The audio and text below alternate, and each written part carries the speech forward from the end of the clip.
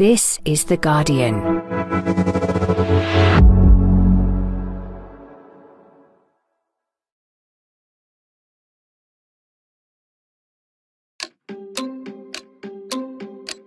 The conflict in Sudan is worsening, with massive implications for that country and the region that surrounds it. Fighting over the past week between rival military groups has escalated sharply, prompting a rush to help people caught in the crossfire. Westminster being Westminster, the most discussed aspect of the Sudan crisis is about UK nationals and how to get them out. Because British politics is inevitably parochial, there's also a lot of talk this week about looming local elections, the battle between Rishi Sunak and Keir Starmer, and yet another chapter in the seemingly endless story of Labour and anti-Semitism. It's a mark of how far the Labour Party has changed, that we acted so swiftly and that we take it so seriously. But I condemn what she said. We'll be discussing it all. I'm John Harris, and you're listening to Politics Weekly UK for The Guardian. Joining me today are The Guardian's political editor Pippa Crerar and The Guardian columnist Gaby Hinsliff. Hello to you both. Hello. Hi. Today we'll be talking about Sudan. Why has the Foreign Office come in for criticism yet again about its response to a conflict? And the Labour Party, a fresh complaint of anti-Semitism and a key electoral test coming up next week. This week, the Foreign, Commonwealth and Development Office has come in for a lot of criticism about the dire and dangerous situation in Sudan and how it has left potentially thousands of British nationals stranded. There are reports of people hiding in basements, running out of food and water and medicines, and hearing virtually nothing from the Foreign Office. All that has conjured up memories of the chaotic evacuation of people in Kabul in the summer of 2022. I'm going to talk first of all to Jason Burke, who's the Guardian's Africa correspondent. Jason, can you briefly explain, if that's possible, the current situation in Sudan? I mean, effectively, you've got two factions, forces, if you will, led by generals who rose to prominence in the regime that was overthrown 4 years ago. That's the very basics. Take us from there into what's happened and why it's happened now. Well, if I may, I'll take you back a little bit further than there, because 2019, which is when the long-term leader, authoritarian dictator Omar al-Bashir actually fell, is really the midpoint in this rivalry between the two generals who are fighting for control of Sudan today. I say two generals. One is actually a general, Abdel Fattah al-Burhan. He's the man in charge of the armed forces, the regular armed forces. And then there's his rival, who's known as Hemeti. It's a nickname. And he is in charge of a paramilitary force that has really been built up over the last 20 years and started to be built up under the former regime. And that rivalry existed then. It existed under the former regime. In fact, it was meant to exist under the former regime because the dictator al-Bashir was dividing and ruling among his subordinates, if you like. But once he'd gone, that confrontation, that rivalry was always going to come to a head. Where we are now is these two men and the forces who are loyal to them fighting it out for the control of the state and its resources. And they're doing it in a way that is pretty indiscriminate, basically. Is it a rivalry which is solely about power, or are there different visions of Sudan, Sudanese society, Sudan's place in the world being contested here? Well, there are a few ideological differences. They're certainly quite big kind of ethnic, cultural, regional differences, and that is very much playing out. I mean, you could see this as a revolt of marginalised provinces against the Khartoum elite, certainly. You could see it against as a kind of old regime establishment being challenged by insurgents, both metaphorically and literally, if you like, in political terms. I mean, there are all kinds of dynamics here. But at the end of the day, it's really just two men and the people loyal to them fighting for power and, through power, resources. Sudan has agricultural resources, gold, oil too, I should mention. But whoever gets, control of all of those is very rich and can stay in power by funneling that wealth down to their followers. And that's really what this is about. That's partly why they're fighting in Khartoum, because you want to hold Khartoum, you want to capture the capital if you want to run the country. Okay. Well, talking of Khartoum, among other places, tell me about your sense of what the situation is like on the ground. Well, there's been a kind of marginal improvement in the recent 24, 36 hours because there's a truce that is kind of holding. They're still fighting, but it's at a lower level than previously. as with any of these conflicts, on the ground, it really varies street to street. You can have a street that is absolute mayhem, huge amounts of fighting, real violence, all the rest of it. And then, a few streets away, it's pretty quiet. There are airstrikes, which are scaring a lot of people, obviously, because they appear to be random.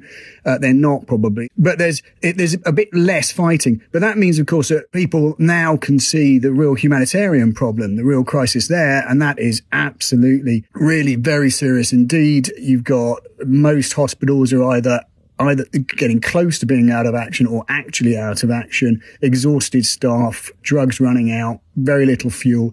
People have been without internet for a few days now, which in a situation like this is really very difficult indeed. Food is expensive and getting scarce. Fuel likewise. There are sick people who can't get treated. There are dead people who haven't been buried. I mean, it really is pretty apocalyptic.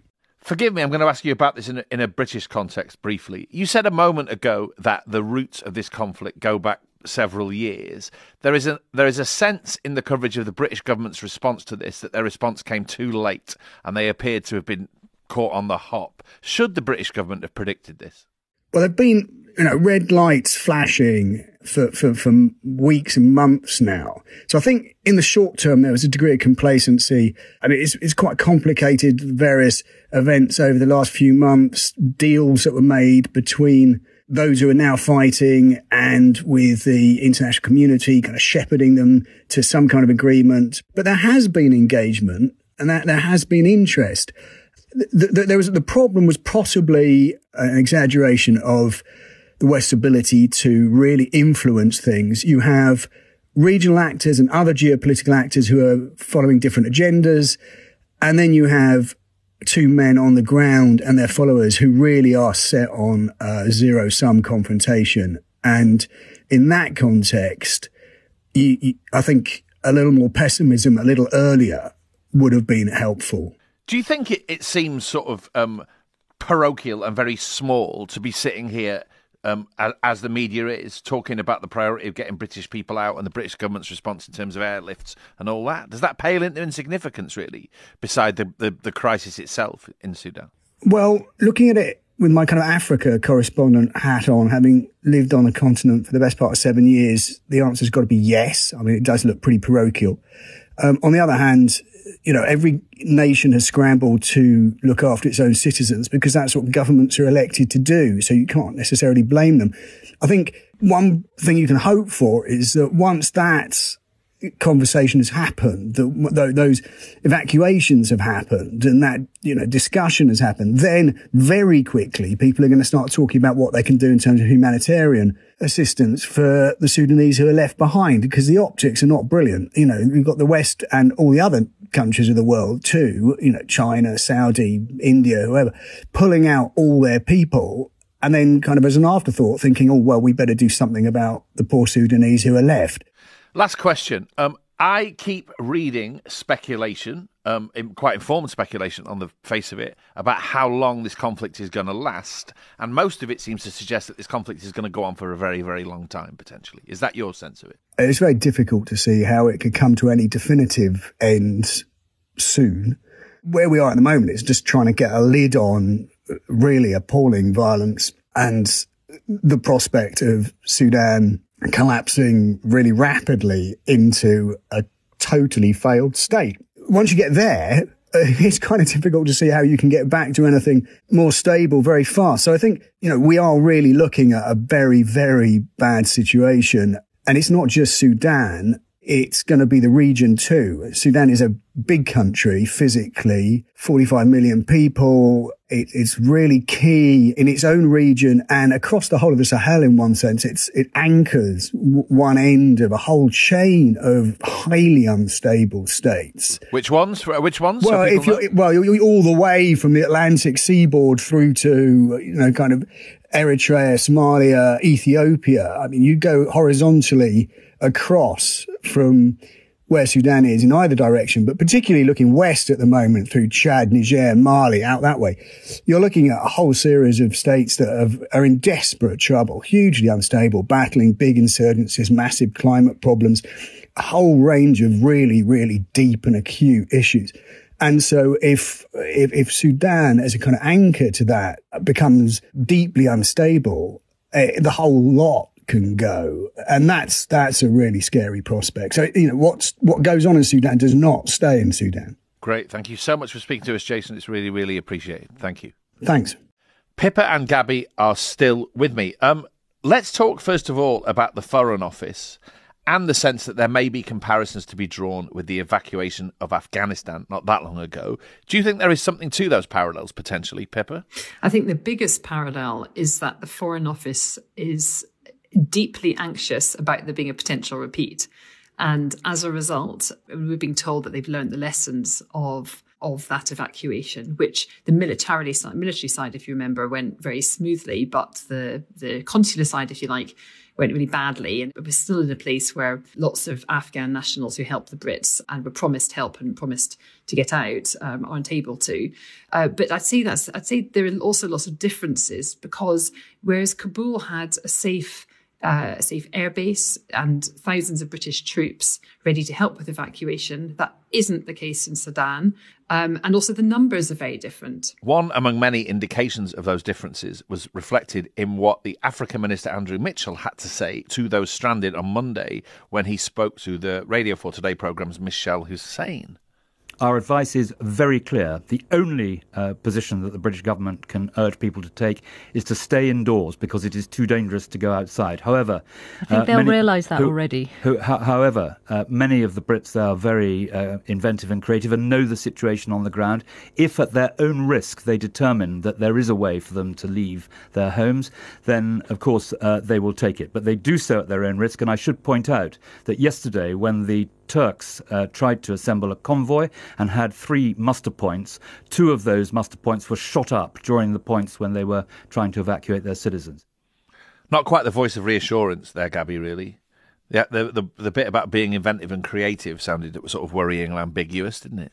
Well, that will have been a signal, I think, to Brits who are in Sudan and to expats that there probably wasn't going to be a British evacuation and that they would need to find their own way out if they wanted to get out. But since then, we've had the announcement of a planned evacuation programme.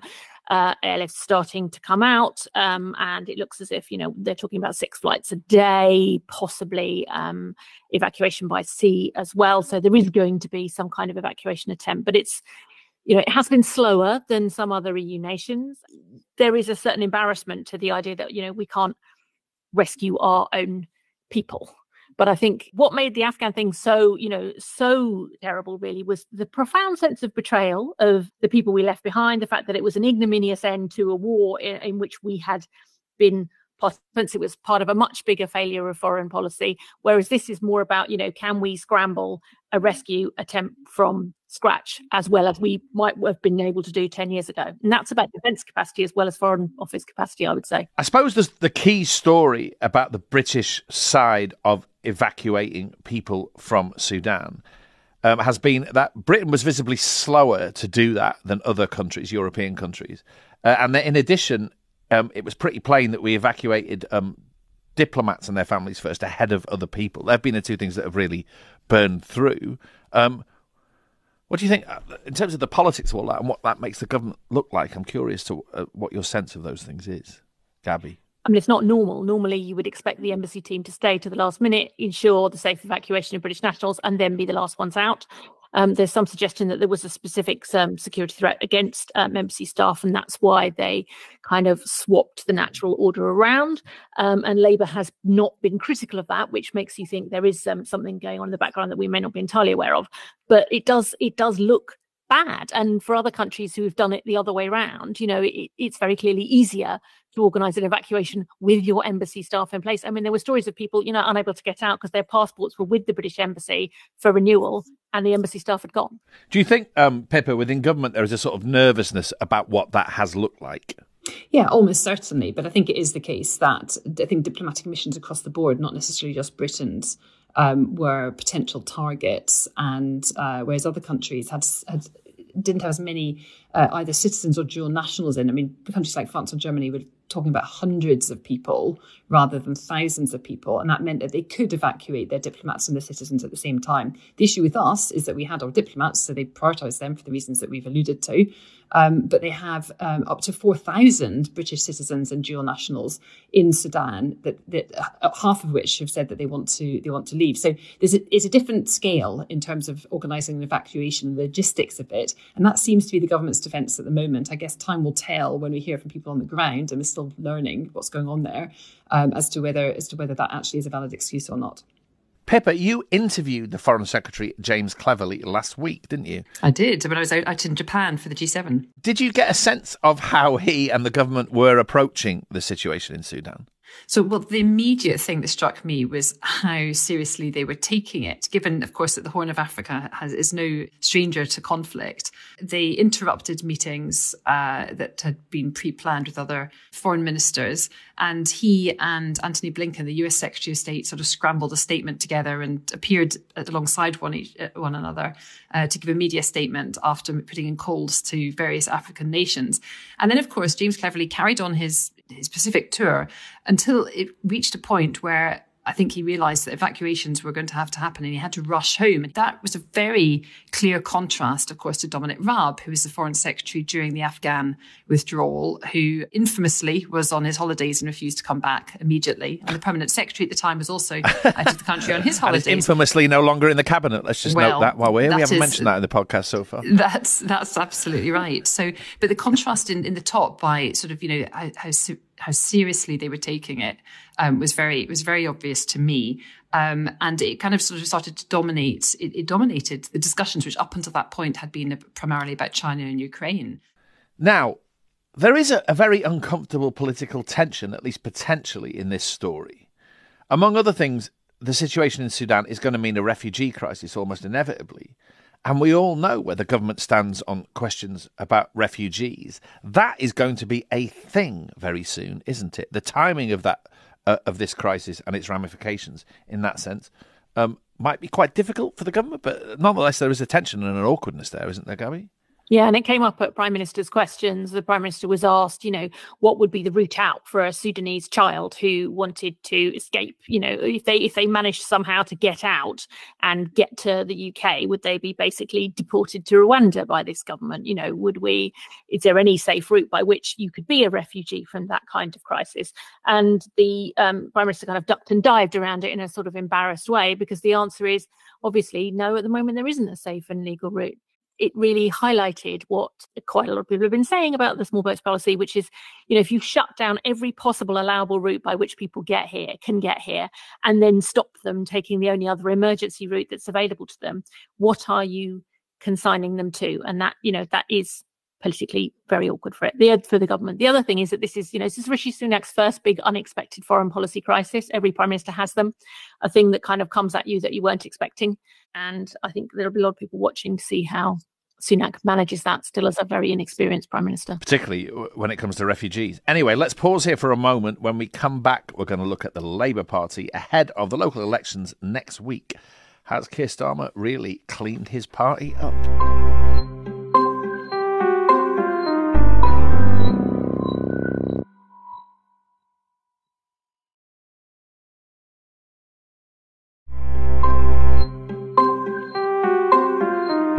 Welcome back. The local elections next week are being seen as a big test of how Keir Starmer's leadership of the Labour Party is going. On Sunday, it could be said that he was given yet another opportunity to clamp down on the party's left, one of his big sort of brand values, when the former Shadow Home Secretary, the veteran Labour MP and close Jeremy Corbyn ally Diane Abbott, had a letter published in The Observer. In that letter, she tried to draw attention to what she characterised as prejudice that she said was similar to racism, that's a quote, but wasn't racism. I'm going to read you out a section, the key section of the letter. She said, "It is true that many types of white people with points of difference, such as redheads, can experience this prejudice, but they are not all their lives subject to racism. In pre-civil rights America, Irish people, Jewish people and travellers were not required to sit at the back of the bus. In apartheid South Africa, these groups were allowed to vote, and at the height of slavery, there were no white-seeming people manacled on the slave ships. Quite remarkable in all sorts of senses. I mean, anyone reading that letter out to somebody close to them would expect someone at least to say, well, what about the Holocaust? Anyway, Diane Abbott then apologised for her comments. I think, among other things, she said that by mistake, someone had sent in what she said was a first draft of that letter, but she's had the Labour whip removed. And here is what the Labour leader, Keir Starmer, had to say about everything. What she wrote yesterday, I utterly condemn. And I said we would tear out anti-Semitism by its roots. I meant it, and that's why we acted so swiftly yesterday. I think it's a mark of how far the Labour Party has changed, that we acted so swiftly and that we take it so seriously. But I condemn what she said. What was each of your reactions to that letter? I was sitting in a cafe by a lake in Somerset, and my social media just suddenly sort of exploded. And part of me was sort of shocked, I suppose, but also I guess I wasn't that surprised in the sense that this is yet another story about lots and lots of stories about the Labour Party and this part of the Labour Party in particular and anti-Semitism. Pippa, what did you think? I had a very similar reaction in that my mind was cast back to 4 years ago, when these sorts of stories were coming out all the time about people on the Labour left, who of course at that point were running the Labour Party. So not entirely surprised, but it did feel quite like a different era under the Labour Party. And then when Keir Starmer's, the Labour whips acted very swiftly, and then Keir Starmer's response the following day, I mean, I don't think he had any option, actually. I think he has said from the off that he would have a zero tolerance approach to anti-Semitism within the Labour ranks. But I think it is fair to say that he and people around him do regret the fact that it's Diane Abbott, who, of course, has been for so long such a prominent anti-racism campaigner, who has broken through the glass ceiling of British politics by being the first black woman MP and has campaigned consistently throughout her time in Parliament against anti-black racism. And there's a feeling that it's just really unfortunate that it was her, but regardless, it had to be dealt with. You think in that sense they found it a bit difficult? My instant response was that they would actually think, well, this presented another opportunity to do what they've been doing for a long, long time, which is distance themselves from the Labour left and from the Corbyn period. And it's just another opportunity for Keir Starmer to say, look at me, I'm strong, and to use his words, ruthless, and I'm not having it. I think there are definitely people within the leader's office that will have been their reaction. But I think for most sort of mainstream Labour people, it will have been a recognition that this had to be challenged and dealt with, but one which is sort of tinged with regret that it was her. It's unfortunate because, of course, it's a complex issue, and she has been a trailblazer in many, many ways when it comes to anti-racism. Even within, broadly speaking, her section of the Labour Party, the left, sort of centred on the campaign group of MPs and their allies, there's been pretty sharp criticism. John McDonnell criticised her. John Landsman, the founder of Momentum, very pointedly criticised her. What did you think watching the response of the left of the Labour Party to what she said, Gaby? I mean, you're right. There was an instant sort of, almost ostracism, and that in some ways I think is self-defensive. It's a not wanting to see, the left of the Labour Party once again associated with anti-Semitism. And in some ways it was people on the right who were more able to say, I have to say, I had very complicated feelings about it, because while what she said was awful and indefensible and her excuse was baffling, it's a sad end to the career of an interesting politician. And she left herself no way out either. Normally, I mean, we've seen MPs make, sometimes lose the whip for making controversial statements. For instance, you had Naz Shah being caught up for anti-Semitic comments, and she responded by saying, I'll listen and learn, I'll go and visit synagogues, I'll educate myself, and found her way back through that. If you accept that what you said was bad and that you're going to kind of go away and think about, there's potentially a path back, but there's no path back now. And I think you do get this sense of an end of an era feeling, with Corbyn outside the party. Diane, she's 69. It seems unlikely that she's going to, kind of stage a dramatic comeback at some point in the future. there is that whole kind of cohort of left-wing Labour politicians who you can see just sort of, wandering off into the wilderness. It does seem odd, doesn't it, that this group of people and this sort of view of the Labour Party in the wider world, which was running the show very, very recently, has come to this point, really, and has kind of shriveled away. And I don't only mean that in terms of the likelihood of neither Jeremy Corbyn nor Diane Abbott potentially standing as Labour candidates at the next election. I also mean that body of hundreds of thousands of activists. There was a sense that whatever one thought of Corbynism when it arrived, it was a big thing and it would endure in some way. And here we are. And there are times when I think it's just not there. What happened to it? Thousands of Labour Party members have left the party since Keir Starmer took over. And as you say, the Socialist campaign group of MPs look like a sort of a niche interest group really on the backbenches. They're very much not the mainstream on the Labour benches. But I don't think that there are many people in Lotto that would be too concerned about that. They felt that their party had been taken over by the left and that they wanted to get it back. And, there are people within the leaders, within Keir Starmer's team that are absolutely ruthless in terms of rooting out what they see as the left. And we've seen that with some of the selection battles, the sort of the intervention from the centre and some of those, and a real sort of shift in the balance of power that actually has been going on for some time. But this feels kind of like the final bits of the puzzle, the end days of it all. Although let's not speak too soon, because as we all know, if Keir Starmer manages to win the next election with a small majority, the campaign group, which even now I think I'm right in saying represents a sixth of Labour MPs, sitting Labour MPs, it could actually suddenly have quite a bit of influence and clout, and we will have to see. Anyway, let's talk about the local elections that are happening next Thursday.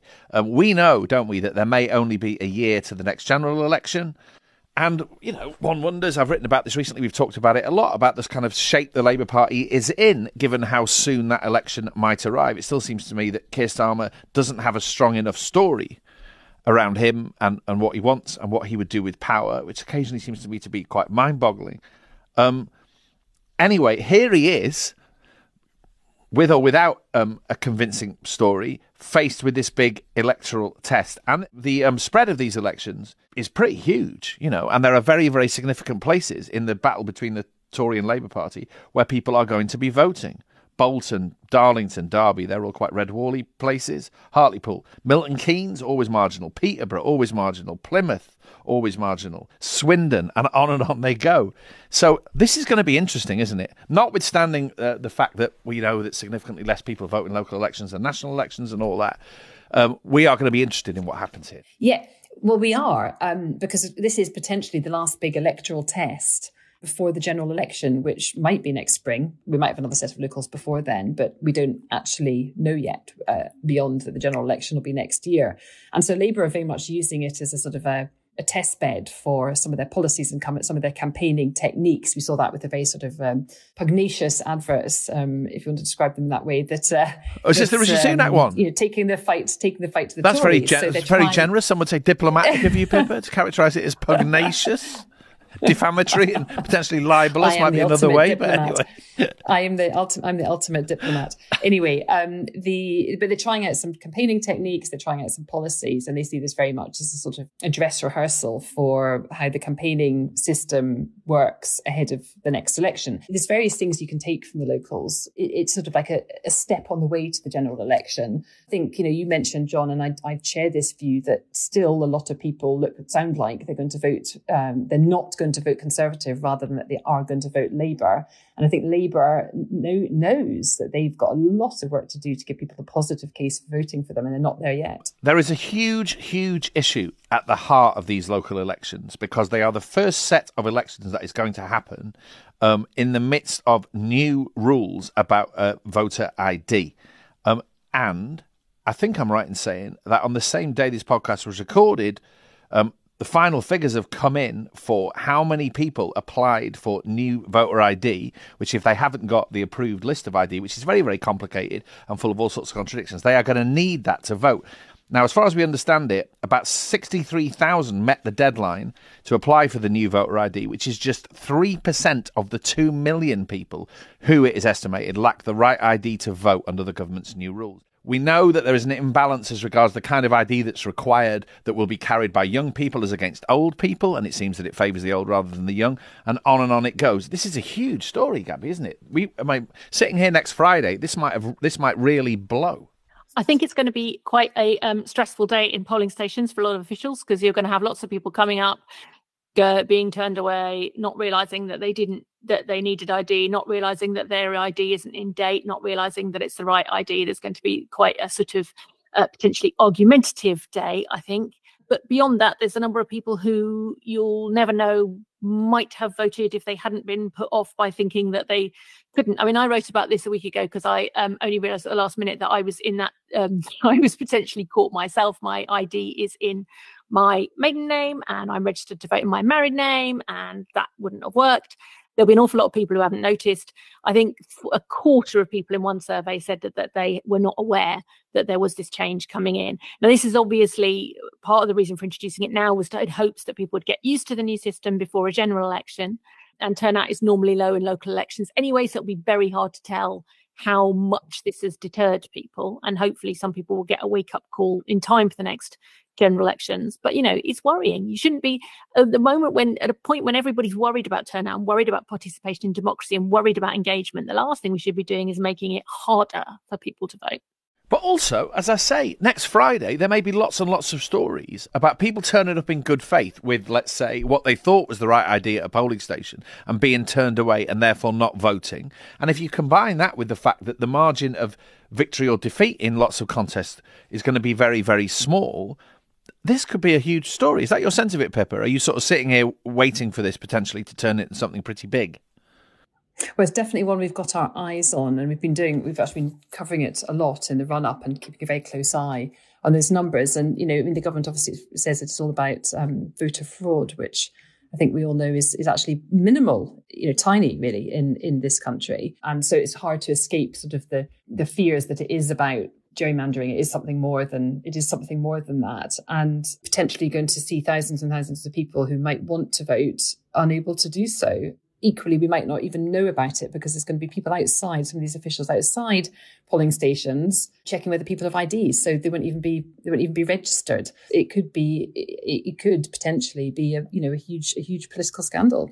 In terms of the results decided by the people who are lucky enough to be able to vote, just briefly, I don't know what your sense is of what's likely to happen. The Conservative Party has been going out of its way to underplay these elections. Their campaign launch was very muted. The Conservative Spring Conference, they didn't let the media in, which is very much in keeping with that. That suggested that their expectation is they'll do very badly. I still have this sort of gut feeling that the Labour Party isn't going to do quite as well as it ought to at this stage of the cycle. So in that sense, conceivably, it could be sort of not great for the Labour Party, but on the face of it, pretty bad for the Tories? That's almost self-evident, isn't it? That's what's going to happen.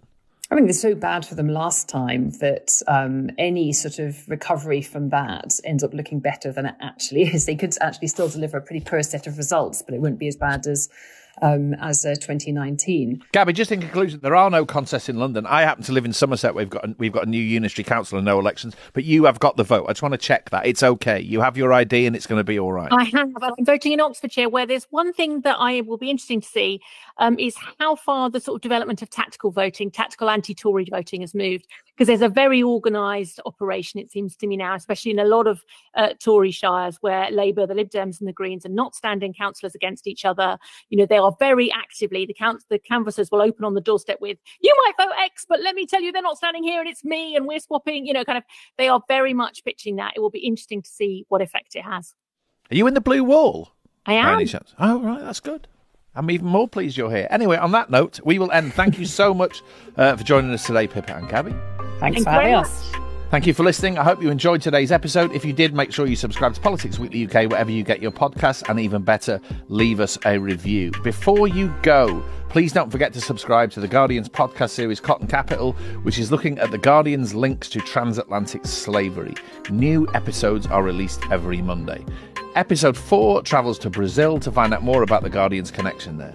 Search for Cotton Capital wherever you get your podcasts and hit subscribe. This episode was produced by Frankie Toby. The music is by Axel Kakutier and the executive producers are Maz Ebtehaj and Nicole Jackson.